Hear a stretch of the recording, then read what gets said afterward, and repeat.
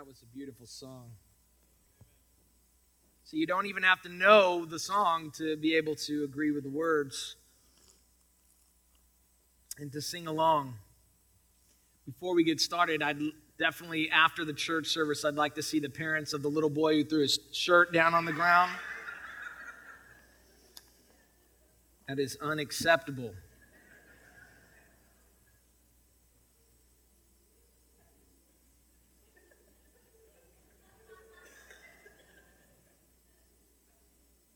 Pastors' kids are the worst.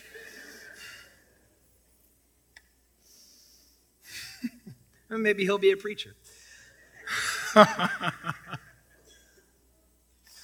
Whose idea was it? Did I sign off on letting Kellen Drew come into this church and sing? Oh my goodness. Stephanie was sitting here crying from laughter and enjoyment. The wonderful thing about having children is you can't take yourself seriously anymore. That's really what God is trying to get you to do. You know, the problem with, the reason why the church is dying is because we're not preaching that you don't need to take yourself so seriously anymore. That's why the church is dying. We tell you that you're fine. Oh God, don't let this be a church that tells you you're fine. You're not fine. Jesus didn't die for you if you were fine. He came to heal the sick. Oh, I can't wait to preach this sermon. We're going to have fun this morning. So get ready. If you have your Bibles, turn in them to Luke chapter 5. We're going to look at verses 1 through 11.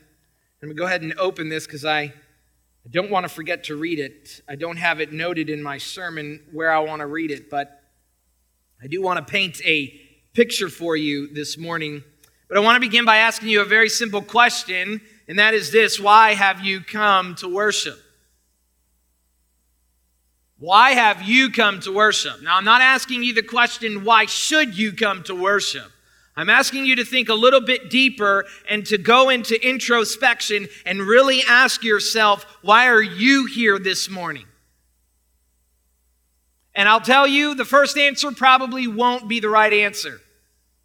Look past your sinful excuses and ask the question really, and then don't be afraid to answer it, because you might find that the answer is not a good answer. You might find that the answer is a sinful answer, or not the right reasons why God wants us here. Why are you here to worship this morning?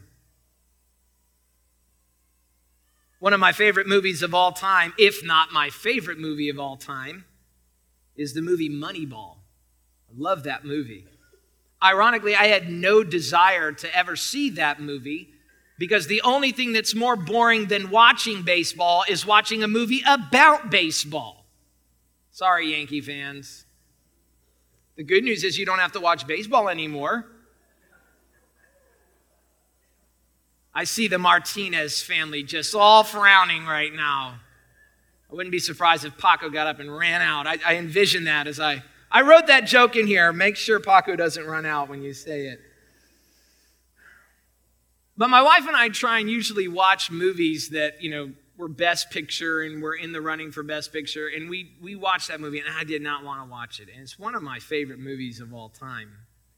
And I was prepared to watch a film about the immoral greed of professional sports. That's what I thought it was about. I didn't know what it was about. But what I got was something entirely different, and I was pleasantly surprised. In other words, I was prepared for one thing, and I was surprised when I didn't get it. When I didn't get what I came for. Now, it's not only the case that you are always pleasantly surprised, that it always works in that direction. Most of the time when we're prepared for one thing and our expectations are not met, we end up furious and demand our money back. That's what we do. Right? That's why all of these companies that are pitching you an item have a 30-day or 90-day or 1-year money-back guarantee. Because if it does not meet what the seller has said it should do, if it doesn't meet your expectations, you are mad, you want your money back because you've been lied to. And let me just grant it to you, if that happens, you're well within your right to do so. Right? We want to hold shysters accountable when they're selling us snake oil, right? When they're selling us something that doesn't work. And that's what we should do. But this is a real problem when we take that consumer mindset into the church. A real problem. Most Christians today come to church for themselves, coming to see how God can meet their needs. In this case, if church meets our needs, then it's good. If it doesn't meet our needs, then church was bad. We even grade churches on the way people dress, the venue, the coffee, the freebies, the music, and the sermon. Stephanie watches this show called 4 Weddings, where 4 women go to weddings and they grade the wedding. They grade it on its venue, they grade it on the dress, they grade it on the overall experience, and one other stupid thing. And we sit in suspense. And they're just sitting there grading because it didn't meet their expectations. And we do that with church. We do. The church has grown 2.4% in converts from non-believers to believers. And yet, that's nothing. That means 97.6% of the people that are going from one church, that of all church growth, 97.6% of all church growth is just one Christian getting fed up with this church and going to another. When they didn't like the music or they didn't like the pastor. By the way, I didn't pull that stat out from underneath my shoe. That's a real stat. 2.4%. The church is growing by new converts. That's the result of seeker-sensitive Christianity. It doesn't work. Are we ready to scrap it and say it doesn't work because it doesn't work? You need to be told how bad sin really is in order for you to sing songs about His mercy is more and really enjoy it. But you don't think you're that bad. You think you're just fine. And as long as you do that, you don't need God.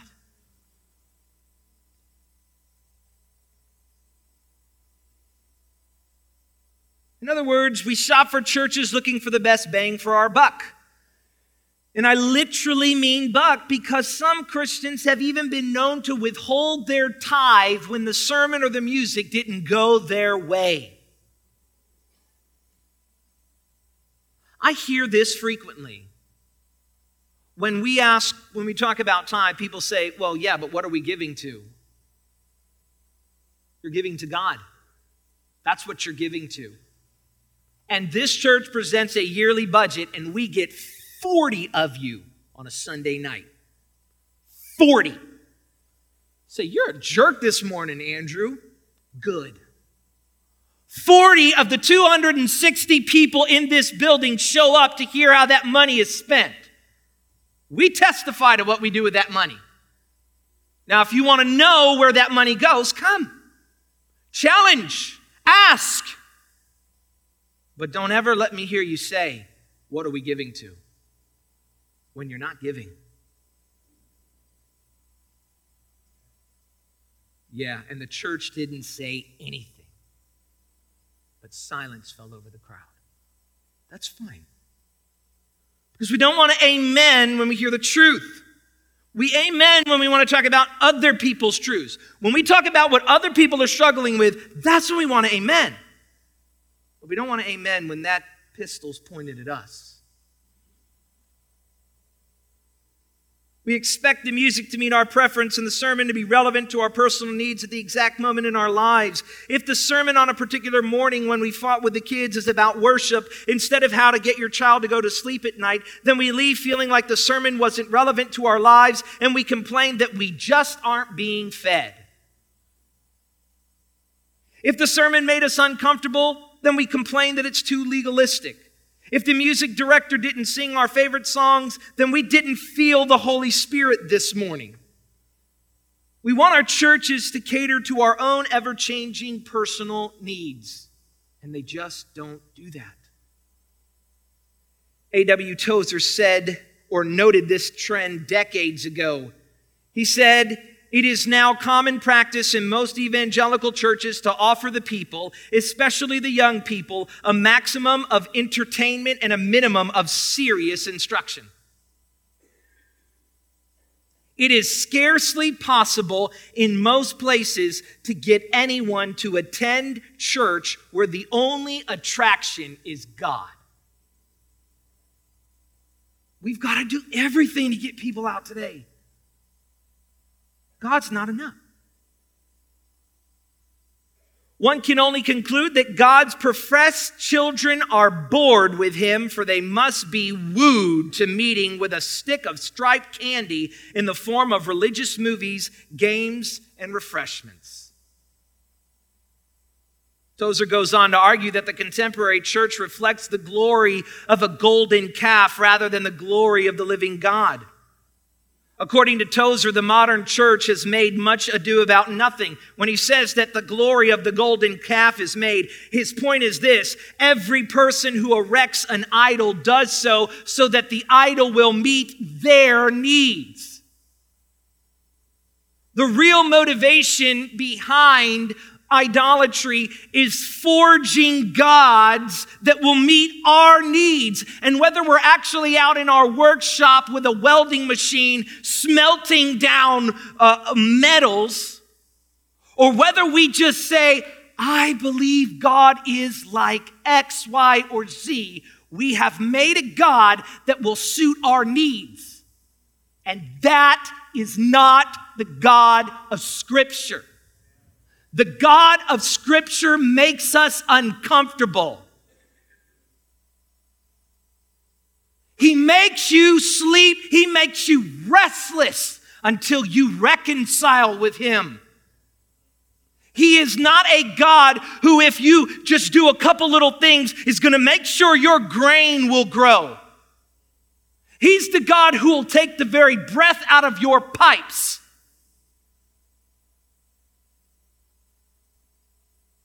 The God of Scripture will not be molded to your likes. You will mold to his likes, or you will be under his wrath. That is the God of Scripture. Testify. That is the God of Scripture. According to Tozer, the modern church has made much ado about nothing, neglecting to disciple men and women in the essential qualities of the Christian life. He says any objection to the carrying-ons of our present golden calf Christianity is met with the triumphant reply, "But we are winning them." And he asks the question of all questions: winning them to what? To true discipleship? To cross-carrying, to self-denial, to separation from the world, to crucifixion of the flesh, to holy living, to nobility of character, to a despising of the world's treasures, to hard discipline, to love for God, to total committal to Christ? Of course, the answer to all these questions is no. But the church is dying because it is no longer relevant, says the contemporary Christian. We must change. We must give in to the whims of society and embrace the new social ethic if we are to outlast the onslaught. But Christ says, "I will build my church, and the gates of hell itself will not prevail against my church."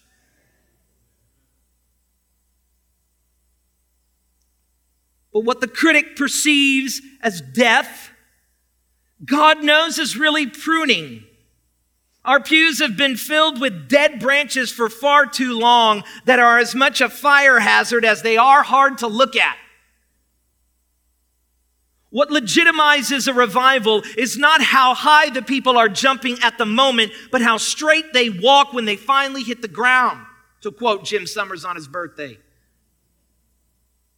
Many churches have learned the key to drawing crowds, but like bugs to a bug zapper, they are attracted to a false and deadly light. In true revivals, and this has always been the case, people don't feel better about themselves, but so terrible that they repent of their wickedness before a holy God. That's what happens. People feel terrible about themselves because they have seen the glory of God. Look at what happened when Ezra read the law. The people wept. And when Peter preached at Pentecost, the people were stricken to their heart. Or the effects of the first and the second great awakenings. All true revivals are the result of the preached word and a call to repentance. This past week, I brought Johan into my office. I put on a famous pastor of our day, in fact, a pastor of the largest church in America, and I read to him before we did this, I read to him the mission call, the gospel call of John the Baptist, which is, who warned you, you brood of vipers, who warned you to flee from the coming wrath? Repent! And I let him listen to the pastor of the largest church in America, and I said, do these two sound the same? And I had to get him up off the floor, and he said, I cannot believe how far removed they are.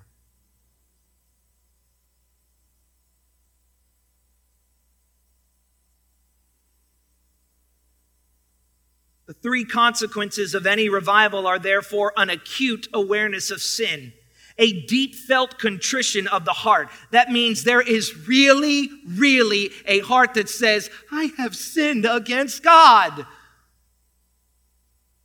And finally, there is a call to repentance. This is all brought about by the reality of God's wrath resting upon an unrepentant sinner. God's wrath is terrifying. And if you feel okay this morning, being out from under the gospel of Jesus Christ, you do not understand the wrath of God. Today's churches preach sermonettes that produce Christianettes. The church has tried to remove every offense from the Bible so that non-believers will find Christianity palatable to their religious taste buds. People come for the flashy lights and the inspirational messages, and our churches are unfortunately delighted to give it to them. The problem is that the feeling good and having fun are not the point of the worship service. When we prepare ourselves to worship God in this way, we are disappointed when it doesn't happen, and we condemn the church for being irrelevant. We want our money back because it doesn't meet our expectations. But worship is not about you, it's about God. Worship is not about feeling good about ourselves. It's about recognizing the true horror of our sins and the consequences that they bring. Worship is not about having fun. It's about receiving grace for our sins. And worship isn't about coming as you are and leaving the same. It's about being challenged to deny yourself and take up your cross. That is what worship is about. This morning, I want to talk about how you must prepare for worship. Let's pray. Father, no one can receive your gospel unless you give them ears to hear and eyes to see. God, you have to do this. Jesus, you didn't hold the punches when you preached the gospel. And your men that followed you did not pull back the punches. They preached the truth. And the world was changed. I'm going to do that this morning, Lord. And I pray that you open up eyes and open up ears and open up hearts. Amen. Look at our passage this morning. Luke chapter 5, verses 1. I want to read the passage and then I want to take some points from it. On one occasion, while the crowd was pressing in on him to hear the word of God, he was standing by the lake of Gennesaret. And he saw 2 boats by the lake, but the fishermen had gone out of them and were washing their nets. Getting into one of the boats, which was Simon's, he asked him to put out a little from the land. Imagine the scene for just a second. Jesus would be pressed upon so heavily by the crowds because the crowds knew that he had something they wanted. He could heal them. And who would not run out to be healed? If you had a sick child, if you were sick, you would cross heaven, you would cross every sea, you would cross every mountain you could to get to Jesus. And the crowds were pressing in on him.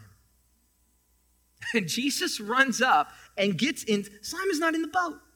He just jumps in his boat and says, hey, push me out from here. And Simon knows that Jesus is important. And he agrees. And he pushes him out to get away from the crowd. And he sat down and he taught the people from the boat. He needed a place to talk to them without them touching him. And when he had finished speaking, he said to Simon, put out into the deep and let down your nets for a catch. The preaching is over. Let's do some fishing. But Jesus is doing more than fishing. Simon answered, Master, we toiled all night and took nothing, but at your order or at your word, I will let down the nets. Simon is going to obey. A rabbi is a man of great authority. He had something that today we're losing, and that is a respect for clergy. He still respected clergy. He doesn't know that Jesus is Lord yet. And even when he begins to follow him as his disciple, he won't get it until after the resurrection. He's just being respectful to the rabbi. Master, we know, we didn't catch anything, but you know what? You said us to do it. I'll let down my nets. And you know what Peter is thinking? God is so crazy. Or this guy is so crazy. Every time we're talking to clergy, they're always asking us to do crazy, crazy things. And when they had done this, they enclosed a large number of fish, and their nets were breaking. They signaled to their partners in the other boat to come and help them. And they came and filled both the boats so that they began to sink. Jesus has proved his point. What's the point, by the way? I control the fish that get in your nets. That's the point. If you know anything about fishing, anybody who's a fisherman knows when the fish are not biting, they are not biting. I don't care what jig you put on the end of your line, you're not catching a fish. They get moody. They're like cats. I don't want that. And they just go over into their little cove. I know I'm going to hear about cats. I didn't know we had so many cat lovers the last time I said something. They get moody and they're not going to bite. It doesn't matter what you put out. They have different seasons of aggression. During mating season, bass are a lot more aggressive. And you can throw out a piece of bread and a bass will bite it. You could throw out an empty hook and a bass will bite it. But when they're not biting, when it's hot, they're just not getting in the net. And every man, a fisherman, who this is his living, knows the fish are not going to bite. And all of a sudden, he sees that the fish nets are completely about to break. What does this rabbi know about catching fish?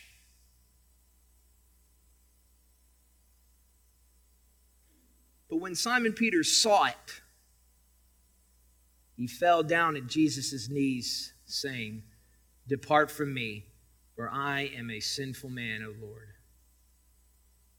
Getting that much fish would have been equivalent to winning something like the lottery. That was how they made their money.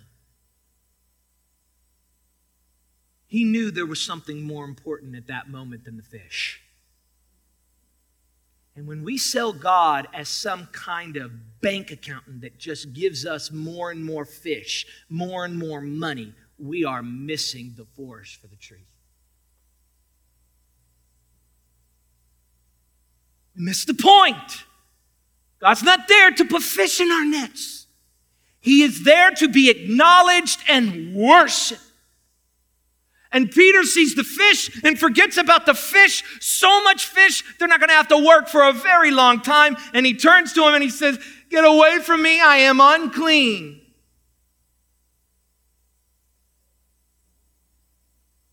For he and all who were with him were astonished at the catch of fish they had taken, and so also were James and John, the sons of Zebedee, who were partners with Simon.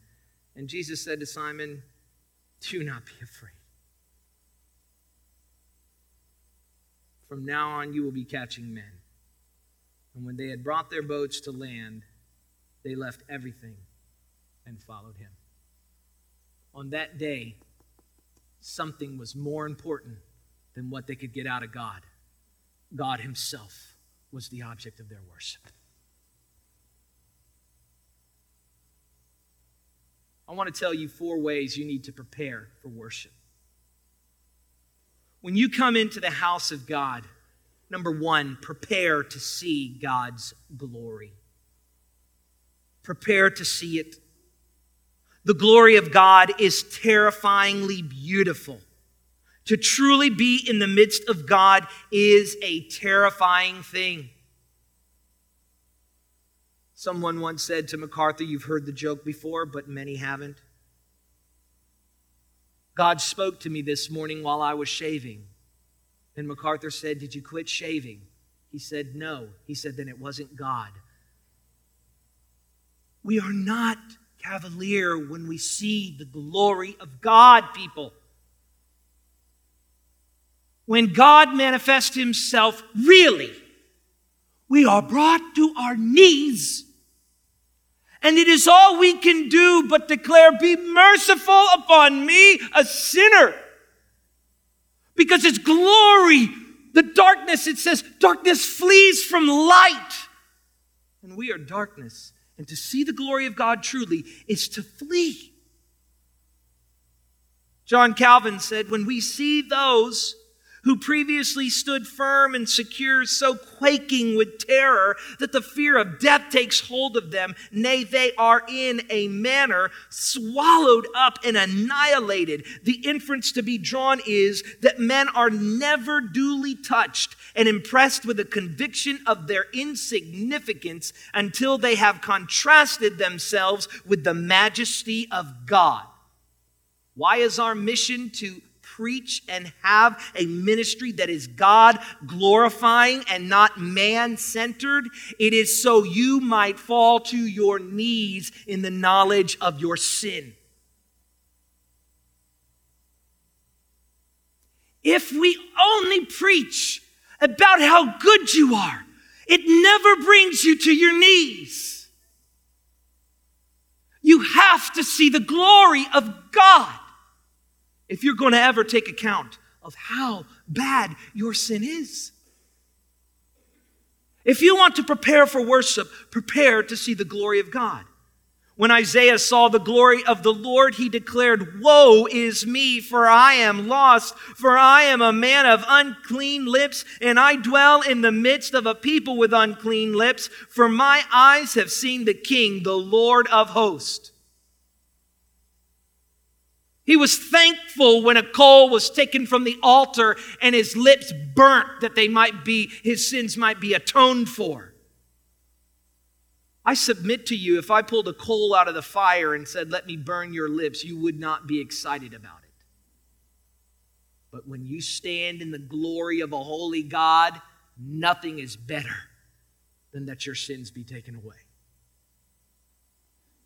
When Samson's father, Manoah, knew that he had been in the presence of the Lord, he declared to his wife, we shall surely die, for we have seen God. What a holy estimate of who God is. When Paul encountered the Lord on the road to Damascus, he fell to his face, lost his sight, and cried out for mercy to the Lord. And Peter's experience was the same. When he knew that he was in the presence of the glory of God, the only thing he could say was, get away from me. I am unclean. You say, that's a feeling that I don't want to have when I come to church. And I tell you, listen to me, unless you have that feeling, you cannot see the kingdom of God. You must know that you stand in the presence of a holy God. Believer, you must know. American, you must know that you stand in the presence of a holy God. The reason why you can say something so foolish as I am a good person is because you have not contemplated the holiness of God and seen His glory. And our churches must preach the glory of God. Maybe you're looking for another church. If you are, let me give you one piece of advice. Look for the church that preaches hard truths where you see God's glory every Sunday and you are convicted of your sin.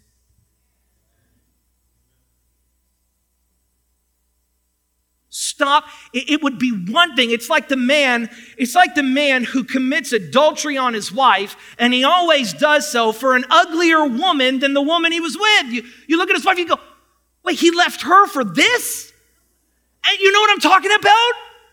And you're always like, what in the world? How did he leave that beautiful woman for this, ugly woman? People, by the way, there is a such thing as beautiful women and ugly women. I don't know if people still believe that or debate that. They're real. Trust me. You think I ended up with Stephanie because of how good her personality is? I looked at her and I said, I bet she is a nice girl who has a good personality. No! I said, that girl fine. And I went up and I threw game on her. I said, hey, girl.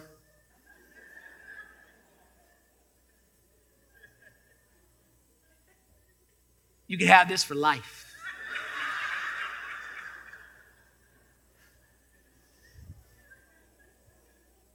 Actually, she came up to me and said, are you going to ever ask me out, and put her number into my phone? Claire, don't follow your mother's example.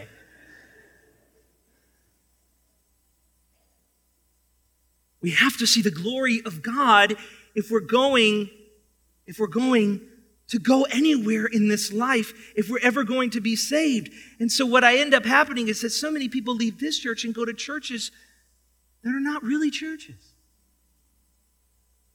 It'd be one thing if you were going to a church that preached harder, but you're not. You run to churches that tell you how to get thinner and how to make more money. And I'm left there standing, what are you doing? Why'd you go to that ugly woman? You should have stayed with here. We're at least pretty attractive. We've got a really great personality. I mean, I don't get it. But really, I do get it. Because they're not rejecting the church. They're rejecting the glory of God. The point is that when sinful man encounters a holy God, it is deathly terrifying. Today, we are unprepared to see God's glory. We expect to hear about us, specifically how God can improve our lives. We expect to be uplifted, but the glory of God tears us down. We expect to hear good news without first hearing the bad news. Worship is the moment where we come into the presence of God through the sacrifice of His Son, praising and thanking Him for His undue mercy and His grace given to demerited sinners. You understand that God's grace is not unmerited, it's demerited. In other words, you did everything that God would have to hold you accountable for your sins, and yet He gave you grace. Listen to what Scripture says. While you were yet sinners, Christ died for you. And we can't sing and worship God? Prepare to see the glory of God when you come to worship. Number 2, prepare to see the horror of your sin. True worship cannot exist without the knowledge of the horror of our sin and the appropriate response in repentance. Peter's response to Christ, when he acknowledged the glory of God, there was a response. He didn't just stand there, there was a response. He heard, he saw, he witnessed the glory of God, and his response was that he fell down at Jesus' feet. My goal in every sermon is to get you off your feet and on your face, pleading for the mercy of God. He pleaded for God to take away his wrath from his wickedness. He said, flee from me. He's asking him, go away, get away from me. I know that me as a sinful person can't stand here with you as a holy God. Get away from me. There is a pleading to God. And I have to preach this step. I have to preach step 1, and I have to preach step 2, because too many of our churches are preaching step 3, the goodness of God, without teaching his holiness and the horror of your sin. Someone said in a study, someone came and asked me the other day, he said, man, I was reading this study, and this pastor says in this study, homosexuality is not God's best for you. I said, you ought to throw the study out. Not his best for you. It denies the very purpose for why you were made in his image, male and female, that the two would become one flesh. Pastors, stop trying to make people happy so that they give you more money. You are buying lies. You have to see his glory. You have to see your sin. 2 Timothy 4:1-4. Paul knew this, and so he told the young pastor, Timothy, he said to him, I charge you in the presence of God and of Christ Jesus, who is to judge the living and the dead, and by his appearing in the kingdom. Think about that for one moment. There's going to be one judge, and the judge is not going to be the police. It's not going to be public opinion. It's not going to be your Facebook friends. It's going to be the King of Kings and the Lord of Lords, who is all-knowing, who is all-powerful, and who is completely holy, who will judge you for your sins. You will stand before him. You cannot say, I am good, when you stand before him. Paul says, brother, I charge you, warn the people. They're going to stand before the judgment seat of God. Preach the word. Be ready in season and out of season. Reprove. That means tell them what they're doing is wrong. Don't say it's not God's best. Tell them it's sin. You have offended God. He will judge you for it. Rebuke. That means not only say it's wrong, tell them stop doing it. Leave this life now. I am warning you. He says exhort. That means urge them to do God's goodness. Not only turn from your sin, turn to God with complete patience and teaching. For the time is coming when people will not endure sound. That means true teaching. But having itching ears, they will accumulate. That means they were going to go and they're going to find every church and every blog and read every book about how God is on my side and how I can get more out of him. They're going to accumulate for themselves teachers to suit their own passions. And the word is unfortunate, their passions, because it means sinful desires. They're looking for people to say, hey, it's okay.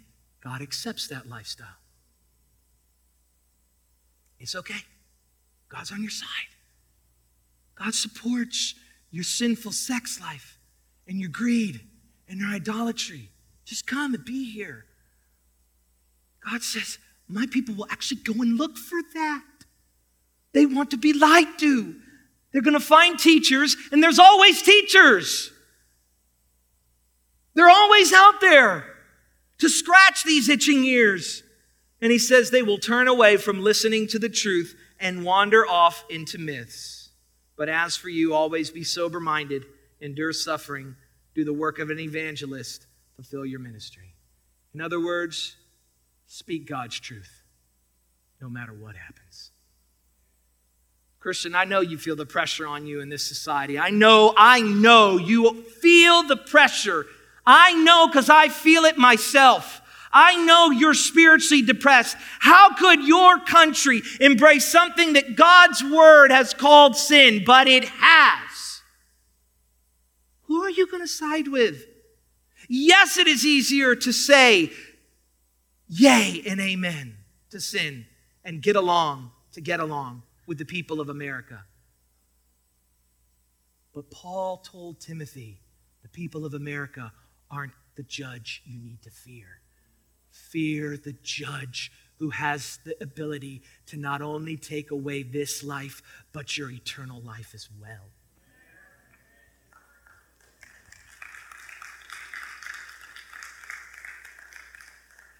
I don't know who the woman is here who keeps saying glory, but you are welcome here every Sunday. Get these people listening. Amen. Whatever happened to It's in the Book? We need to call him up. If there's any guy who needs to be in our church, get Isaac back here.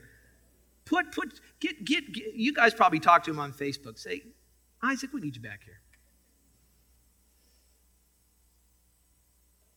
Every one of us ought to be prepared to see the horror of our sin and respond in true repentance and a changed life. One seeker-sensitive pastor has said, people already feel guilty enough.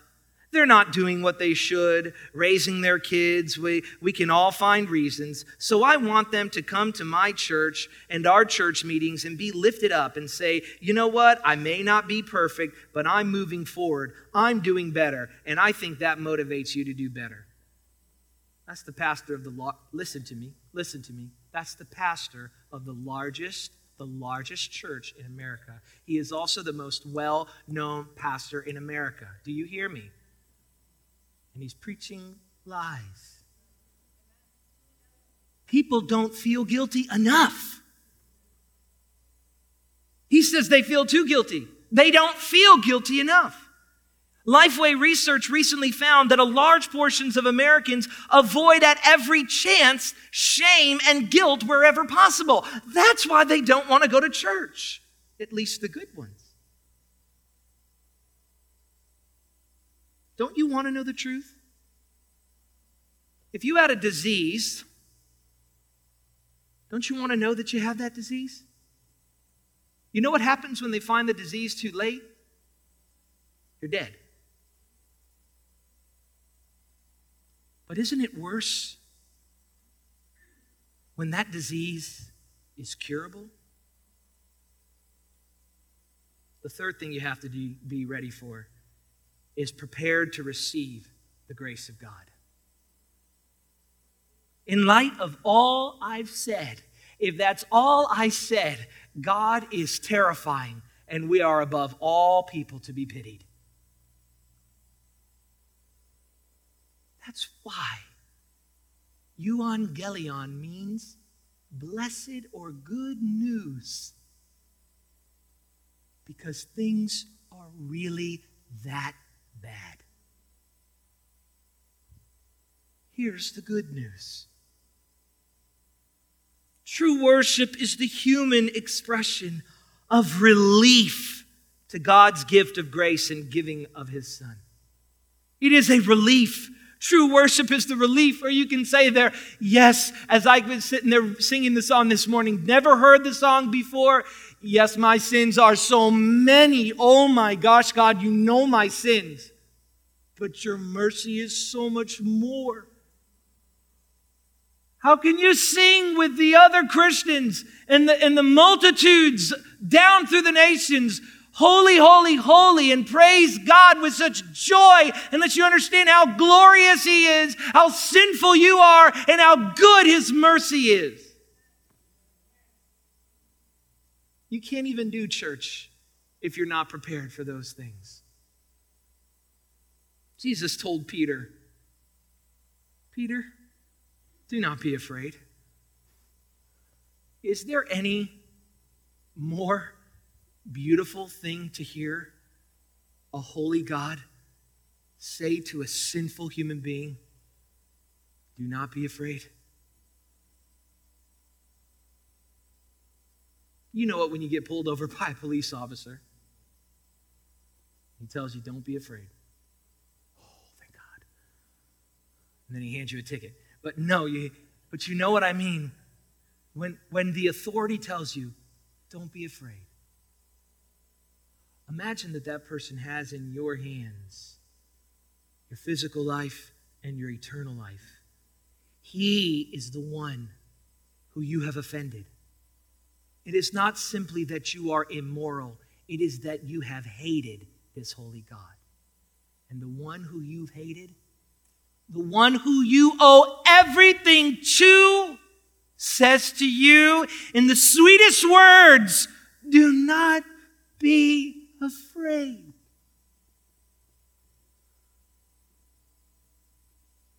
Don't be afraid. John, the Gospel of John, chapter 20, verses 24 through 48, there's a story of a guy named Thomas. We should all be familiar with the story. I want to just really briefly read that to you.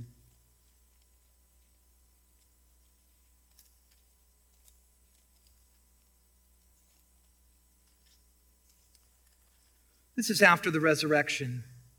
It says, now Thomas, one of the 12, called the twin, was not with them when Jesus came. So the other disciples told him, we have seen the Lord. But he said to them, unless I see in his hands the mark of the nails, and place my finger in the mark of the nails, and place my hand in his side, I will never believe. 8 days later, his disciples were inside again, and Thomas was with them.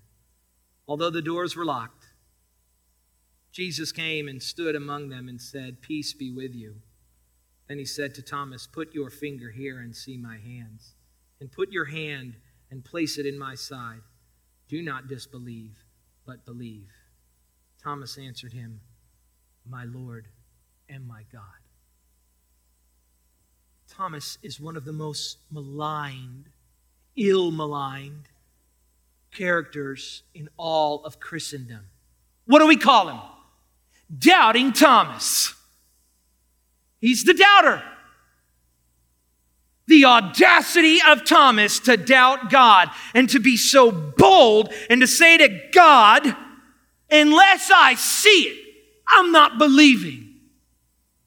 And we miss the point. The point of the story is not Thomas's doubt, but the Lord's compassion when he says, Thomas, believe. And the only thing Thomas could do is say, my Lord and my God. Up until that point, all Thomas thought he had lost was a friend, a moral teacher. Thought he lost a truly wise man, a guru of sorts, a great rabbi. He didn't realize that he had lost in the death his Lord and his God. And now he saw the resurrection. The resurrection brought him the peace with God, and life everlasting brought him to his knees, declaring, my Lord and my God. The reason why we preach God's glory is to shed light on the horror of our sin so that we might put our trust in the compassionate Lord Jesus. Finally, prepare to be challenged. Prepare to see God's glory. Prepare to see the horror of your sin. Prepare to receive grace. And prepare to be challenged. You should leave challenged every time you're here to worship. Church should challenge us. True worship challenges us to come as we are. As one of the songs we sang this morning, if you tarry till you are better, you will never come. Yes, yes, come as you are. I don't care what you look like when you get here. Just make sure everything's covered. Despite what my son showed you this morning, I do want you covered. But come. Be here. Yes, there's sin in your life. Come here. Be challenged to leave your sin at the cross and to take up your own cross and follow Christ. The Lord commissioned Peter Not only did he say to Peter, Peter, do not be afraid. he said what? From now on, you will be catching men. God removed Peter's sins as far as the east is from the west. From now on. From now on. You say, but I did some really bad things, Pastor. Yeah, but from now on. But they're really bad. Yeah, but from now on. From now on. What do you mean by now? I mean 12:03 now. On until the day you die. Now on. From now on, follow Jesus. You say, but what if I mess up? Then from now on, follow Jesus. From that point on, follow Jesus. There is therefore now no condemnation for those who are in Christ Jesus. Today is the day of salvation. Peter still went fishing and Paul still made tents, but everything they did from now on was in obedience to the Lord's mission. Think of yourself from now on as a beggar who has found the bread of life and who now lives to tell other beggars where they can find that life. Be prepared for worship. Church, it is a bad thing that Americans expect their churches to do something different than declare the glory of God, the horrors of sin, the grace in Jesus Christ, and the conviction of the cross. We must not be that statistic. Be prepared to worship God in spirit and in truth. Let's pray. God, we pray that you are glorified this morning. Lord, if for anything this week, make us ponder your glory. Shine so bright on our way to work, in our thoughts, as we sleep, when we're talking. Let us ponder your glory. Let your glory shine on us so bright that we may see every sin in our life so that we might confess it and receive your grace. Lord, we stand here in your presence right now. The terror of God is before our eyes. You have each and every one of us in our hands, in your hands.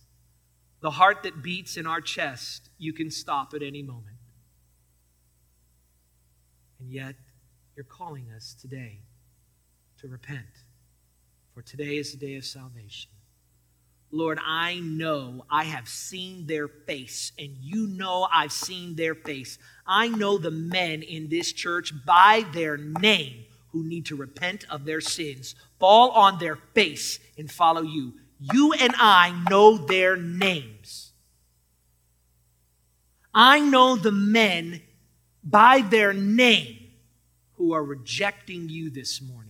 I pray that you, God, send your Holy Spirit into that man and that woman's life right now that they might repent of their sins.